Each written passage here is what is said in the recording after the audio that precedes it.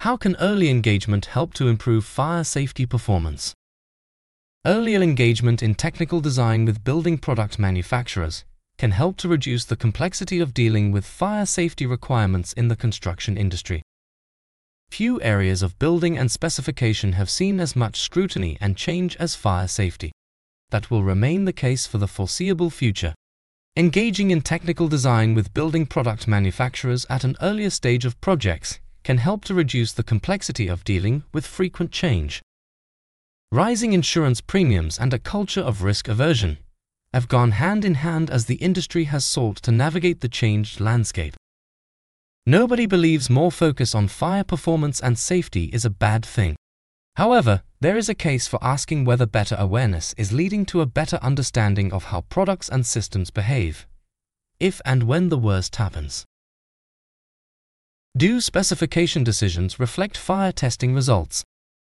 Construction product manufacturers are rightly expected to be transparent about their product testing, with clear communication of results. Even where that clear communication is in place, however, a suitable product or system might be rejected from a specification due to risk-averse thinking. Specifiers can find themselves looking for solutions that either the market can't provide, or which are an over-specification for the particular project, because expectations are not aligned with what is actually required or available. There are questions as to whether the testing regime generally, and for fire safety specifically, is going far enough. Do different parties associated with construction projects understand what is being tested, and why? Are the results being communicated clearly, first from the test house to the manufacturer, and then from the manufacturer to their architectural and specification audience? Are national building regulations clear enough about what is required and why? Is there clarity about when to look for individual product performance and when to look for system testing results?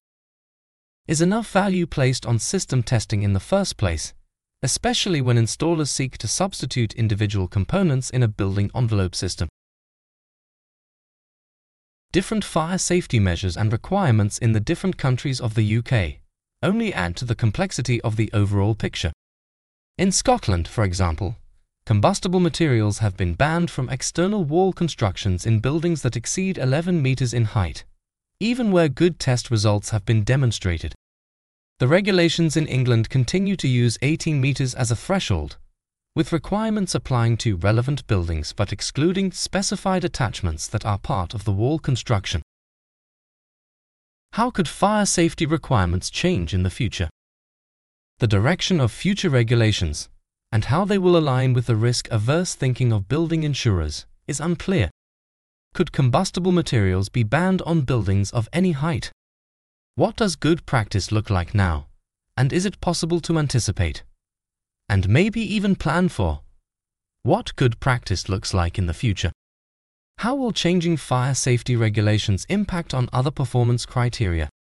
BR 135 sets out the performance criteria for cladding systems in terms of fire safety.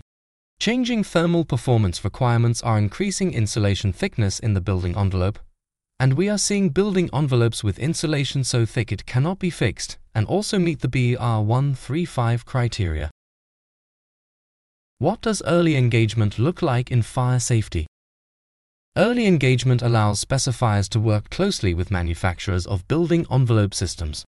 Through collaboration, it's possible to establish what is required and what solutions are available to meet those needs.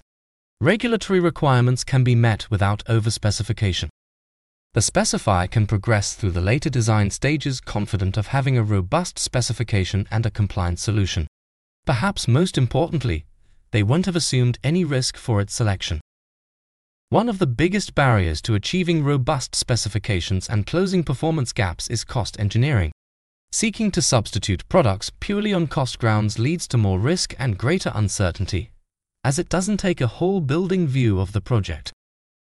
No reassurances that an alternative product is similar approved can surmount the fact that, often, the proposed substitution has not been tested or certified as part of the original build-up.